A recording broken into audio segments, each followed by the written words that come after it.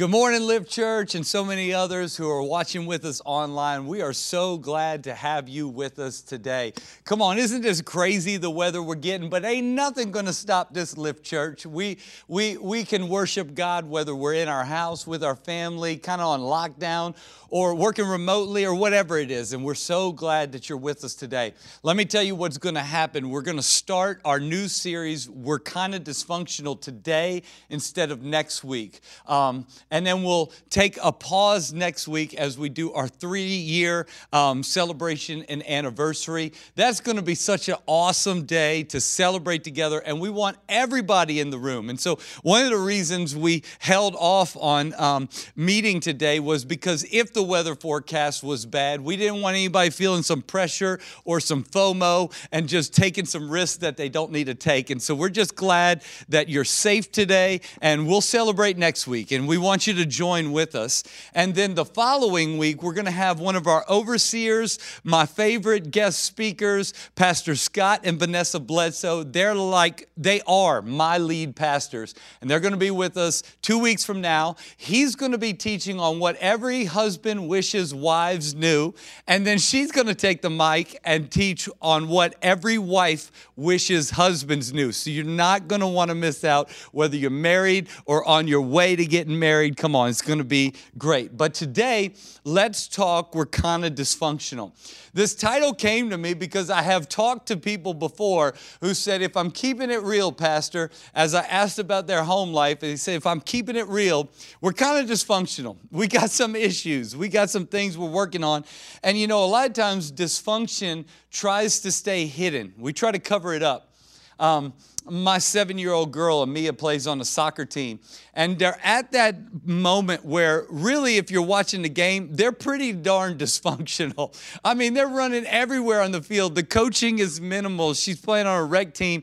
And I'm on the sideline racking my brain because it's almost too much for me to take. If you've ever seen dysfunction before, you just want to help it. You just want to eliminate dysfunction as best as you can and fix things up.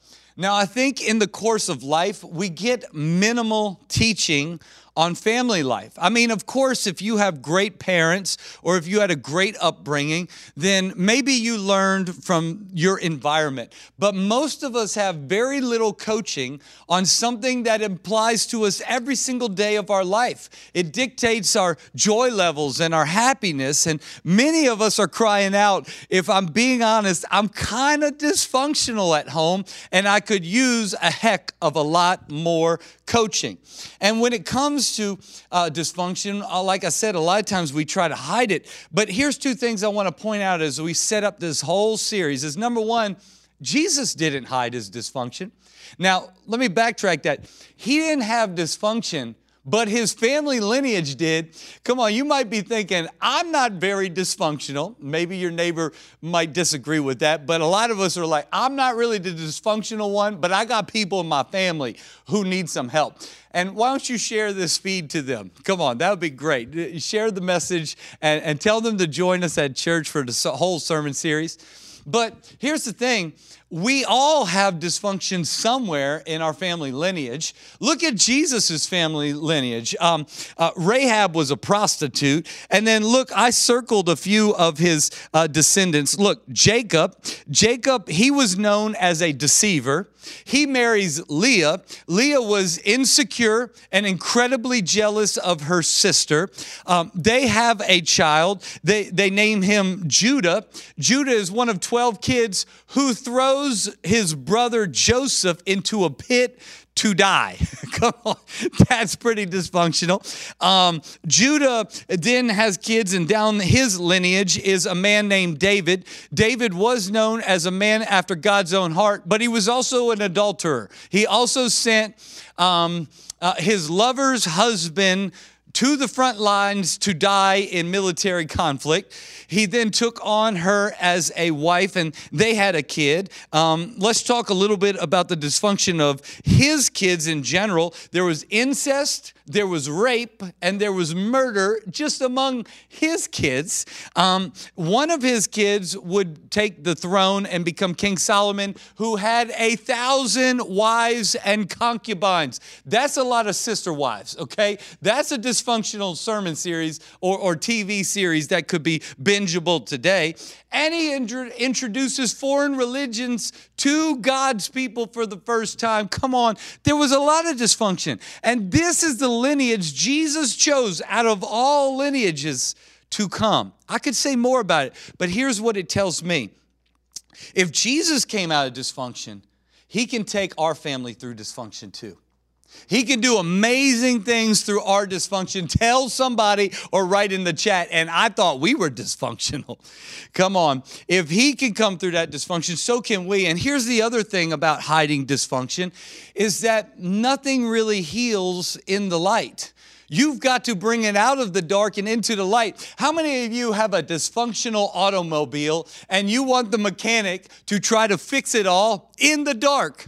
No, come on, man. He's like pouring windshield wiper fluid into your radiator fluid tank, and that's going to be even more dysfunctional. No, we got to fix this stuff in the light. And the Bible says in Jeremiah 6:14, many of us are saying, my people are broken, shattered even. And they put on Band-Aids saying, it's not so bad. You'll be just fine. But things are not just fine. In other words, we got to quit hiding things. We got to quit pretending and acting. One of my pastors, Irene Rollins, would say, you can't heal a wound by saying it's not there.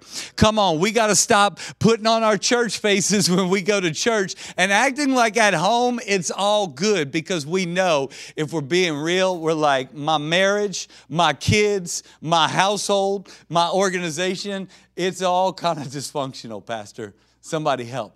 We're here to help. And that's what this series is all about. And this first week, I want to use a dysfunctional couple in the Bible. I don't know about you, but it makes me feel a little bit more comfortable when I find out there were dysfunctional people in the Bible who God functionally used to build his kingdom of God. And Abigail is one of them, and she was married to a man named Nabal. And so we're going to talk about this a minimally heard about couple. You might not have ever known this was in your Bible, but if you got your Bible, go to 1 Samuel chapter 25, and I want to talk about Abigail and Nabal. Let me set it up a little bit. This is a marriage that's highly dysfunctional. This marriage is jacked up, and we're going to read through it. But Abigail is married to Nabal, and Nabal is super rich, but Abigail doesn't have a great amount of respect for her husband. King David has been protecting their employees, or in other words, their shepherds out in the field. And they have been securing their investment, protecting their investments. And so David, when it's sheep shearing season, when Nabal comes into a large paycheck, it's a seasonal income for Nabal. Typically, culturally, sheep shearers would then throw an extravagant celebration, and they'd be highly generous to the city folk all around them. So David comes to him and says, hey, bro, we've been protecting your shepherds. That's why you've lost nothing lately. Hey, why don't you hook a brother up? Me and my crew have been running security for you. And so can you bless us? Can you feed us? Can you take care of us? And Nabal tells them he might as well get lost. He spits in their face. He spews insults. And then a servant comes to Abigail and goes, you're never going to believe what your husband just did to King David, or soon to be King David. He wasn't king yet. And he's like, listen, he attacked him, and I think we're going to die. We're going to die real soon because he acted ignorantly and arrogantly. And so Abigail rushes off to David, makes all things right, and then comes back and tells her husband after a drunken orgy the next morning, guess what? I just saved your tail and my tail. And he goes into a seizure and he dies within 10 days. And this is one of the craziest stories. King David, or he's not king yet, I keep saying that. David reaches out to her and says, hey girl, you were married to a loser. Why don't you come run with me now? And she becomes one of David's wives. Highly, highly dysfunctional, right in the chat. That's dysfunctional. But a lot of us can relate.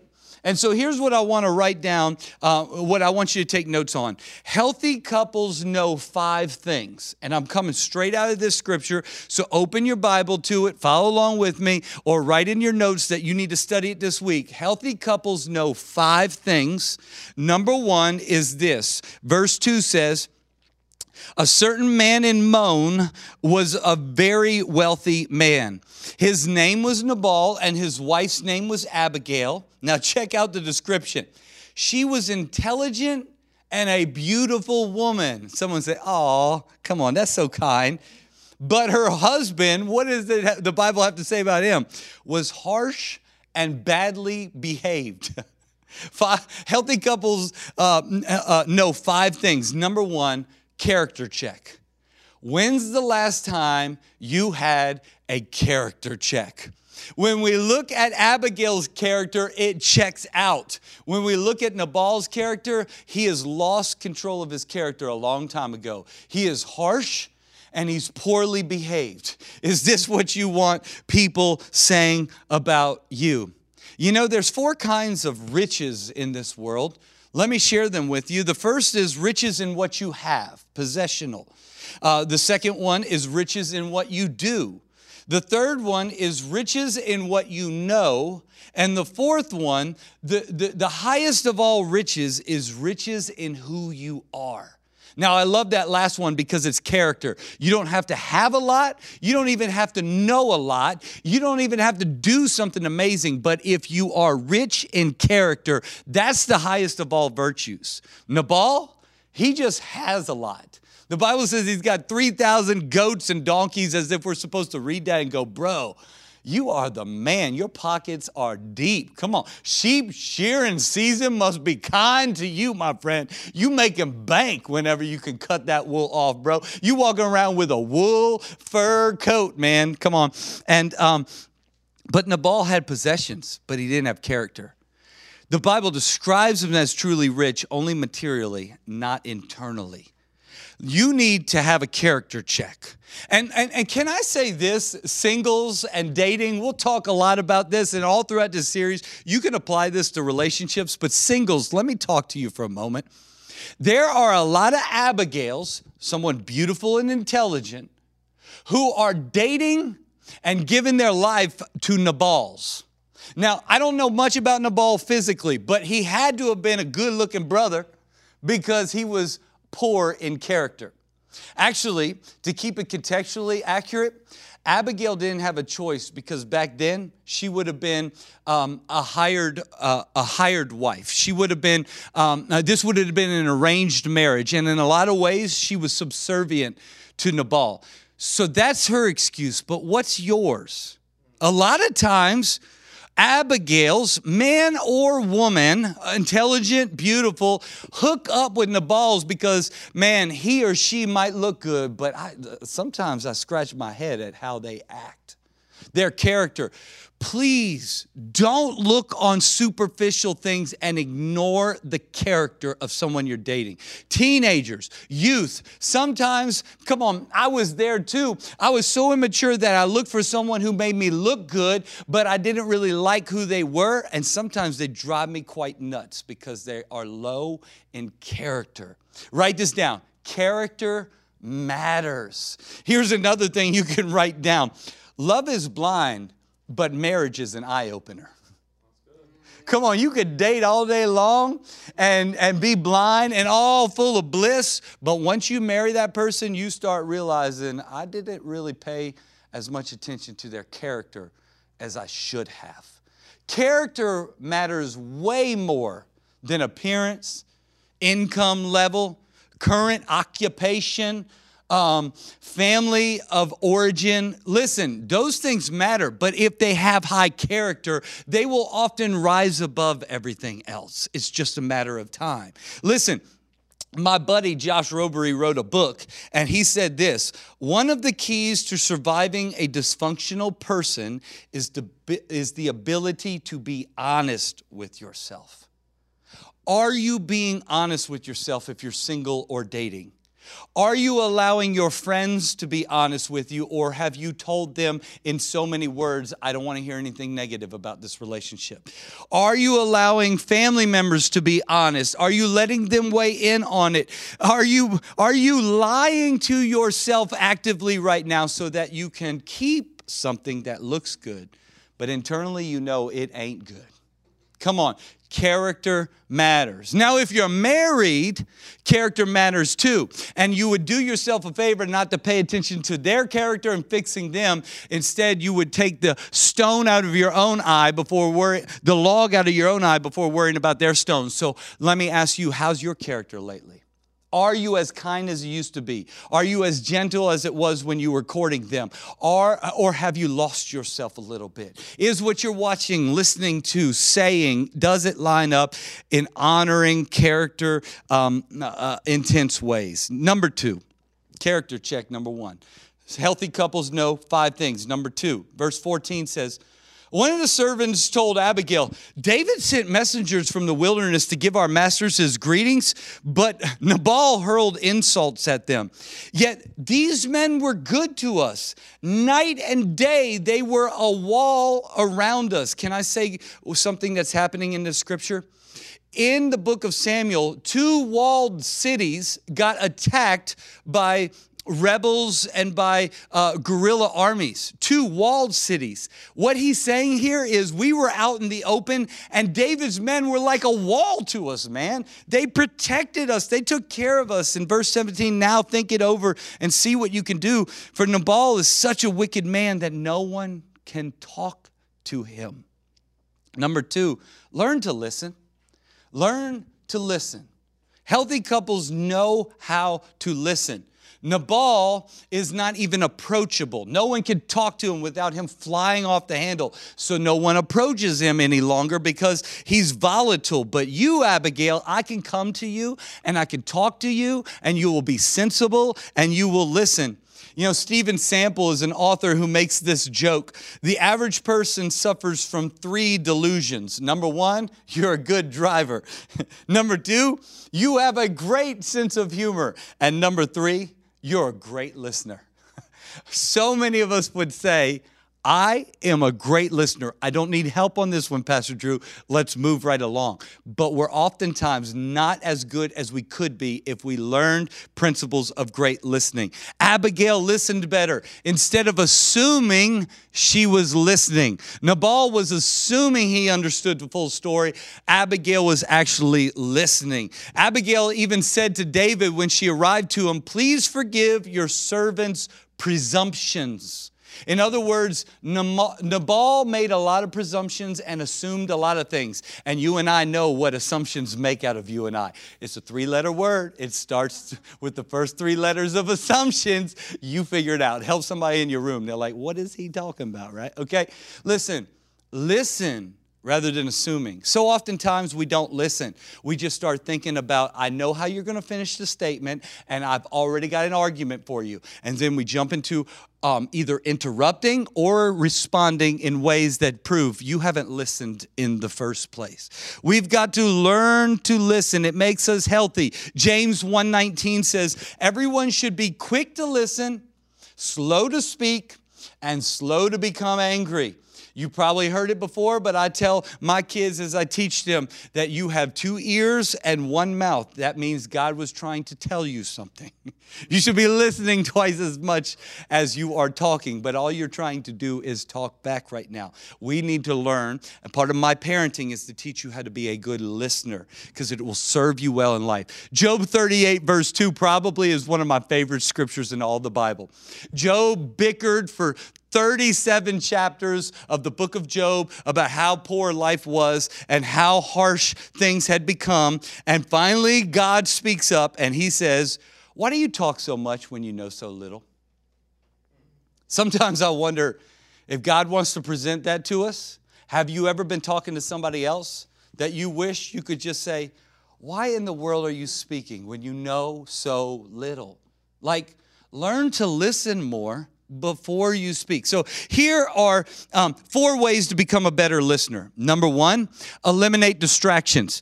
We are never good listeners when we got a screen in front of us or a TV screen in front of us or a show in front of us. One thing that I have to do, practical tip, is to simply say this: could you pause the show? If I don't have the remote in my hand, I'll ask my wife as she comes in, could you pause the show? Because I'm not going to be a very good listener as long as I'm trying to listen to 2 things at once. Number 2, ask questions. In other words, seek understanding. It can be so frustrating when we think we know it all. We do presumptions and assumptions, and we think we understand it. The other day at work, I had a scenario that really kind of frustrated me. I really was disappointed that the whole thing went down like that.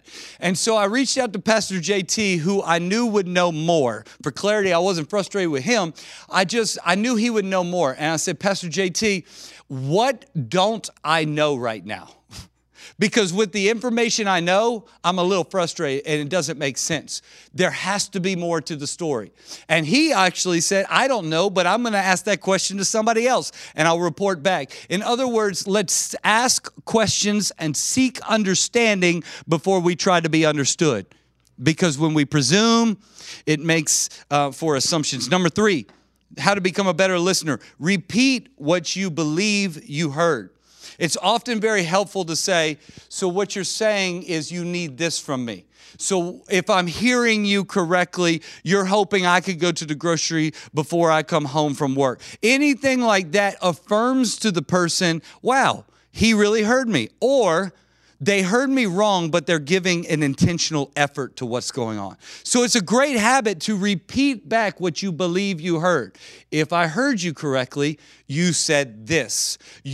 This matters to you, and that's why you're frustrated. And number 4, I've already said, speak half as much as you listen and only after listening.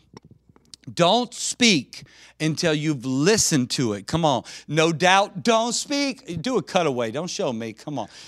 No doubt, bro. Don't speak. That's for my 80s fans right there. All right. It came out in the 90s. Anyway, I'm off track. Number 3.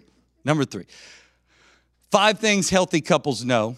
Number 3, honor well. Honor each other well. Listen. There's actually a tombstone in a cemetery in Alabama that reads, beneath this stone, my wife doth lie.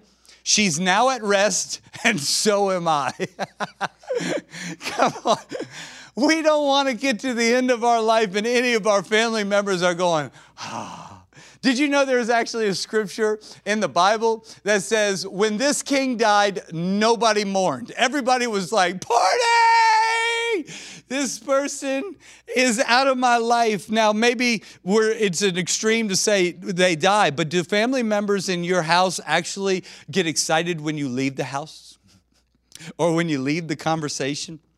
Listen, maybe that means we need to be more honoring to others. And it also means that I better work on honoring the person that I feel better about being outside of their presence, because something like resentment and bitterness is burning or growing inside me. We need to honor well. Abigail was not very good at honoring her husband Nabal. Clearly, resentment had grown and she had had enough, because when she went to King David, listen to what she says. Verse 23, when Abigail saw David, she quickly got off her donkey and bowed down. I wonder when's the last time she treated her husband with the same honor she was given this stranger, this man, stranger danger. Come on. Verse 24, she fell at his feet and said, please pay no attention to that wicked husband of mine, Nabal. He is just like his name. His name means fool, and folly goes with him. She ain't done yet. She's not done throwing shade on her husband. She says, verse 26, may your enemies and all who are intending to harm you be like my lord Nabal. In other words, let them all die. They are all stupid like my husband is. He's an idiot. And may every other enemy be like yours. Are you talking about your loved ones to other people this way? Do you use every time you're together with other couples an opportunity to just throw each other under the rug? Come on, that's never attractive to anyone, but what it truly is a sign of is you have lost honor towards each other. Honor covers, honor loves, honor gives the benefit of the doubt, honor pays attention. In fact, 1 Corinthians 13, we call it the love chapter, right? It says this: love is patient, love is kind, love does not envy, love does not boast. It goes on, but what it doesn't say is acquaintances are patient, acquaintances are kind. Acquaintances do not envy or boast. What am I getting at? Isn't it true that we oftentimes treat other people better than the way we treat the ones we love the most? It is so easy to take for granted our spouse or our kids or our relatives because we're not honoring them well and we're taking them for granted. And then we go to work or we go to a grocery store or we go to a small group or we go hang out with our friends and catch a movie and we're nothing but kind and we make sure that our words are laced with life-giving words. But then we get around them and they're like, you're an idiot. I don't want to listen to what you have to say. You know, I need you to blah, blah, blah. And they're like, would you speak to your mom that way? Come on, that's an indication. You're not honoring very well, right? How do you speak about your spouse to others? Abigail threw her spouse under the rug. How do you speak to your spouse to their face? Would you be comfortable with me being in the same room when you have a disagreement with your spouse? Way more important than me is the Holy Spirit is there, and I don't want to offend the Holy Spirit.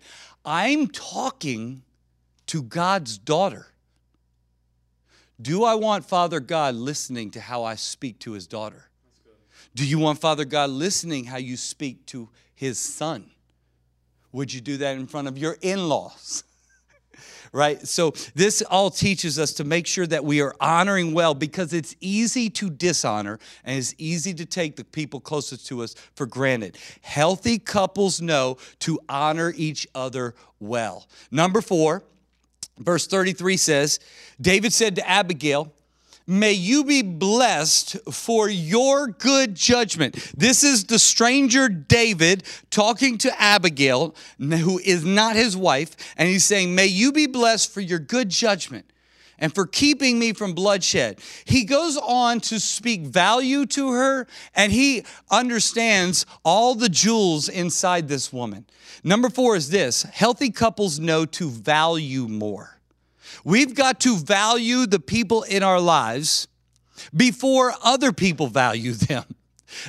We don't do it because we want to beat other people to it, but because we signed up for it. If you got married, you signed up for, I want to serve you. I want to lift you up greater than anybody else second to God. I want to be a champion for you. I want to be behind you. I want to think about you, and I want to honor you well. And so here is David speaking value into Abigail's life, words she probably hasn't heard her own husband say in decades. Her servant came to her earlier, we read the scripture, and said, you listen well. You're reasonable. You're so smart. Nabal's so stupid, right? Like she has a male servant coming to her and speaking life and speaking gems and pointing out the good in her. How long's it been since you spoke value to your spouse? Write this down. The unspoken blessing is not a blessing at all. A lot of times we can think, well, Pastor Drew, I thought it. But if you didn't speak it, they don't know it. Now you got to remember this. A lot of times we court one another in the dating season and we do nothing but speak values and gems to one another. That's one of the things that builds attraction. It builds intimacy. But after you marry, sometimes we can think, okay, I now need to provide for her. And men can like try to go to work and this can apply to women trying to go to work. And we think I'm going to work and I'm trying to bring home the bacon. But when is the last time time you spoke value to her. You look gorgeous today. There is no one more attractive to you. The way you parent our kids is exceptional. I'm paying attention and my mind is blown. I saw what you did around the house. It was so awesome. Like, thank you so much for the text you sent me today. You're so thoughtful. Like, all these words speak value to one another. And a lot of times what we do is we forget to speak them. And then they go to work and people are impressed by them at work. Or people are impressed by them at the ball field, or people start giving them attention that they haven't gotten from their spouse in a long time. And it turns into a side attraction. Or at the very least, it turns into, that felt good. Boy, I wish my spouse would do that. And we don't do that intentionally. Can I tell you something? If you're married, you cannot control who hits on your spouse. You cannot control who daps up your spouse or speaks life to them or compliments them. But what you can control is no one's going to value them more than me. And I'm going to speak it before they hear it to somebody else. That way, their tank is already full. That if someone else has an ill motive and I'm not with my spouse has already heard that from me. My spouse already knows that from me. And healthy couples value each other well enough that they say, I'm going to speak it before somebody else speaks it. And that way, their tank is already full. Women, can I tell you, men need this. Men will probably spend more time at work than they will at home in personal time, statistically. If they're putting in 40 or more hours a week, most people put in more than 45, 50 hours a week, which means they'll spend more time at work, which means you've got to be intentional to listen to what other people are saying about them and just go, man, you're an incredible leader. Man, your company must be blessed to have someone like you because I'm blessed to have someone like you. And some people might be eye rolling right now, but if you don't do it, the secretary might, or the contractor might, or the person they find themselves in the room with might. Let them find value from you first. That can go both ways. Women need this. Do you know, statistically, women feel like the apple of men's eyes when they're courting and dating. And then the moment they get married, they wonder, am I still the apple of his eye? My body might be changing. My position in life might be changing. Pastor Drew, I birthed him 3 kids, and you should see what that did to me. Am I still valuable to them? Do you still see life? Never speak harsh words. Speak value and life. And let me say this, your kids need it too. I did research papers on youth. Youth come alive when someone in their life speak value in them. And they turn their ear towards them and they go, you see that in me? Like if you're just like, man, you're exceptional at writing. You're so good with music. You're so smart. You're so bright. It causes them to want to connect more and learn more. Now, let me say this. I'm so grateful when teachers see a spark in my kids. I'm so grateful when youth leaders see a spark in my kids. But I can't let my kids hear more value from other people than they hear from their own parent. And so I've got to try intentionally to find the value. And when they're driving me nuts, I have to slow down and go, I'm spewing a lot, I'm complaining a lot. Let me try counteracting this by speaking value. And so we can speak value to one another. That's what healthy people know. Lucille Ball said this. Oh, let me finish that point. You know, a lot of young people, that's why they date, because someone else sees value in them that they haven't gotten from a significant parent in a long time. Not all of them. So I'm not trying to step on people's toes, but I've been in youth ministry over 16 years, and I can speak with authority. A lot of people date because I get attention and value spoken to me from him or her that I'm not getting at home. And so this feeds a need. And so a lot of your kids will stay out of unhealthy relationships if you just choose, I'm going to speak value every single day. That way they don't have to need this. They can be healthy and whole when they get into this. Lucille Ball says this, ever since I said I do, there's so many things we don't. And I think that's pretty funny.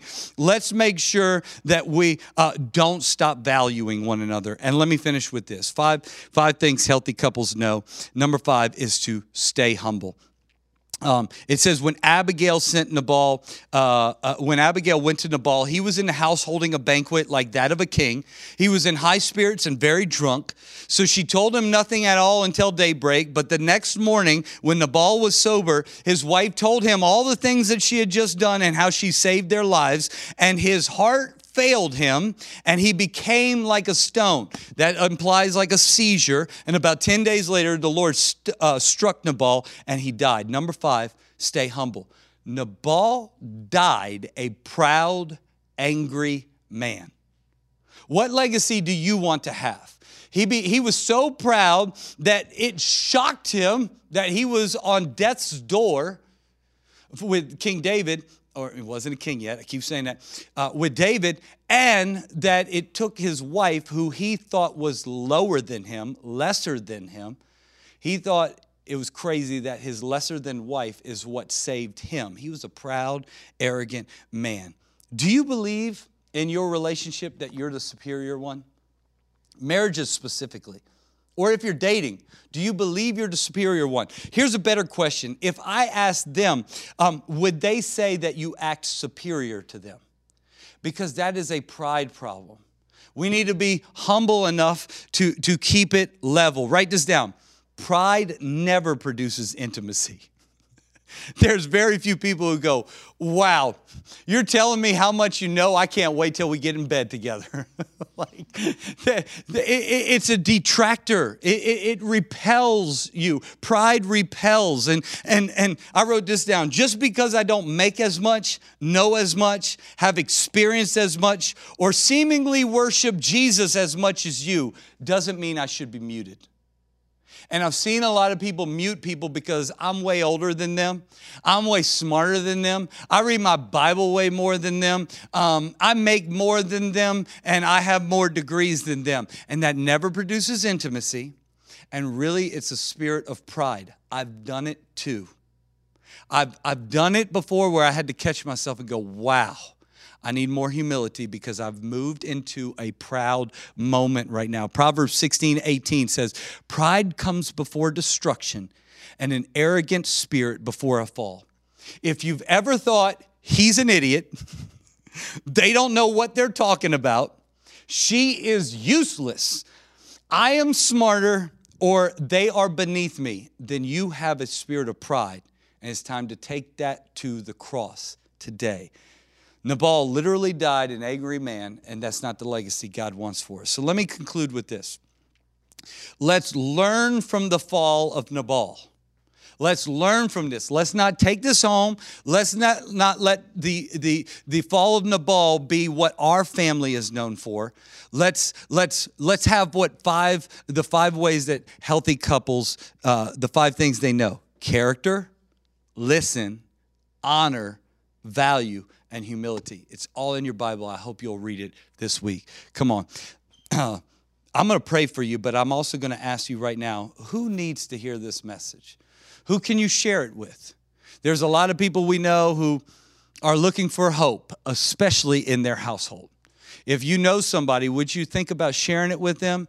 Or rather, you try to re-preach it. Say, hey, this is something I heard my pastor say. Share it with somebody because it's God's word that will bring life to everybody. And ultimately, my prayer is that they'll come to a relationship with Jesus Christ where they seek more of his goodness and they fall in love with him. Come on. I want to pray for you right now. God, over every single household, dysfunctional or super healthy right now. Sometimes it's seasonally and we go in and out of it, and we might be healthy now, but we've gone through dysfunction. Or maybe you feel like all hell is breaking loose at home and I don't know if we're going to make it. I'm this close to falling apart. Father, let this message give hope that there are 5 things that we can start focusing on that will bring health. And so right now, I pray over households. I pray over marriages. Father, you are in love with marriage, Father, because you're in love with us and you're a covenant-keeping God. And many of us want to walk out on our covenant. And for those who are on the edge, Father, I pray a new grace over their household. I pray new life over their household right now. And I pray, Father God, that they would be made anew, that they would find new hope, and they would say, I can pick up 2 or 3 of these ways and I can do a better job. Father, I pray that you would help us not point at our spouse or our kids or somebody else and say they need to do this. Father, I pray that we start with us. Father, let us look internal. Let us seek to follow you better by doing these things. Help us honor well, develop our character, listen better, value people, and remain humble. In Jesus' name I pray. Amen. Before I close, I'm so passionate about this message. The reason I share it so passionately, people say, Pastor Drew, you're so passionate when you're up there. The reason why is because I was a lost person trying to figure it out all on my own, trying to come up with best practices and be the person I felt like I could be, I was created to be, and I knew I wasn't living up to it. And I found all my answers when I realized this simple truth. Jesus Christ wasn't just dying on a cross for history's sake. He died on a cross not just for religion's sake, so that you could tune into a live stream or show up at a church on Sunday. He died to forgive you. He died to set you free. He died to take away those shameful sins that we have all done in our lives. The dirtiest, darkest thing you could be forgiven of. And when he forgives you, he sweeps up house, and then he begins to fill you with life, hope, truth. He gives you the way of life, and it leads to an eternity in heaven, not hell. If you're unaware whether you're going to end up in heaven or hell one day, then you need to listen very closely. If you know you haven't been living right and that God would disapprove of some of the things I do, a lot of the things I do, or all the things I do, then you need to listen closely. Jesus died for you to start a new life and to have a fresh start. How about today? Maybe you didn't find this live stream coincidentally. Maybe your friend found it and you stumbled across it. I don't believe it was a coincidence. I believe God wants you to hear this today so that you can analyze and be honest with yourself that I need Jesus. And let me try Jesus for a while. The Bible's cool with it. He says, try me. Try him and see if he doesn't give you life and life more abundantly as everything becomes quiet and we get to live healthier, wholer lives with purpose to build the kingdom of God. If that's you, right now I want to pray for you and I want to lead you in a prayer. And I want you to write in the chat, get out your keyboard and just write, that's me, Pastor Drew, include me. And then pray this prayer because it has everything to do with your heart declaring who you believe Jesus is. So let's do it. Say, Jesus, I am a sinner. I have messed up and I need you. I've done some dumb things, things I'm ashamed of, and I want to start over. I want to ask you to forgive me for those things. Help me to never do them again. I believe you, Jesus, are the Son of God. You're his Son who came out of heaven. You lived a perfect life to die in my guilty place. And that's why you bled on the cross, paying my price. I give you my life, and I honor you with my life as my Lord and as my Savior. I want to follow you forevermore. In Jesus' name, amen.